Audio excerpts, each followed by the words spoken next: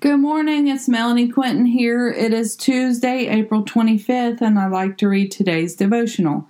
Plan the course, ask the Lord to establish your steps. Proverbs 16:9. In their hearts, humans plan their course, but the Lord establishes their steps. Are you asking the Lord to establish your steps, or are you not inviting the Lord into your planning process? Do not cast the Lord to the side. Instead, ask Him to guide you this day. Ask the Lord to prepare your hearts. Ask the Lord to go before you.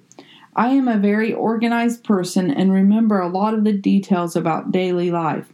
However, there are times that I don't ask the Lord to direct my steps, and I cause myself to stumble. We have to be willing to put our ways away and ask the Lord for His way.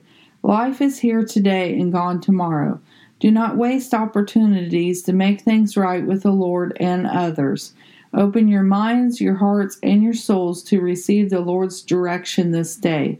He will never lead you astray. He is for us. He is not against us. Even when we fall short of the glory of the Lord, He is there to pick us up and dust us off. Are you there for others when they need you the most, or do you only look out for numero uno? Do not get caught up in your success. You forget to live in His righteousness.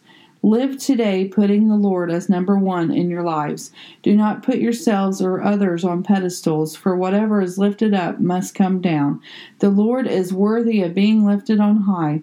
He will raise those who are humble in due season. Humble yourselves today and lift the Lord on high, and at just the right time, He will lift us up.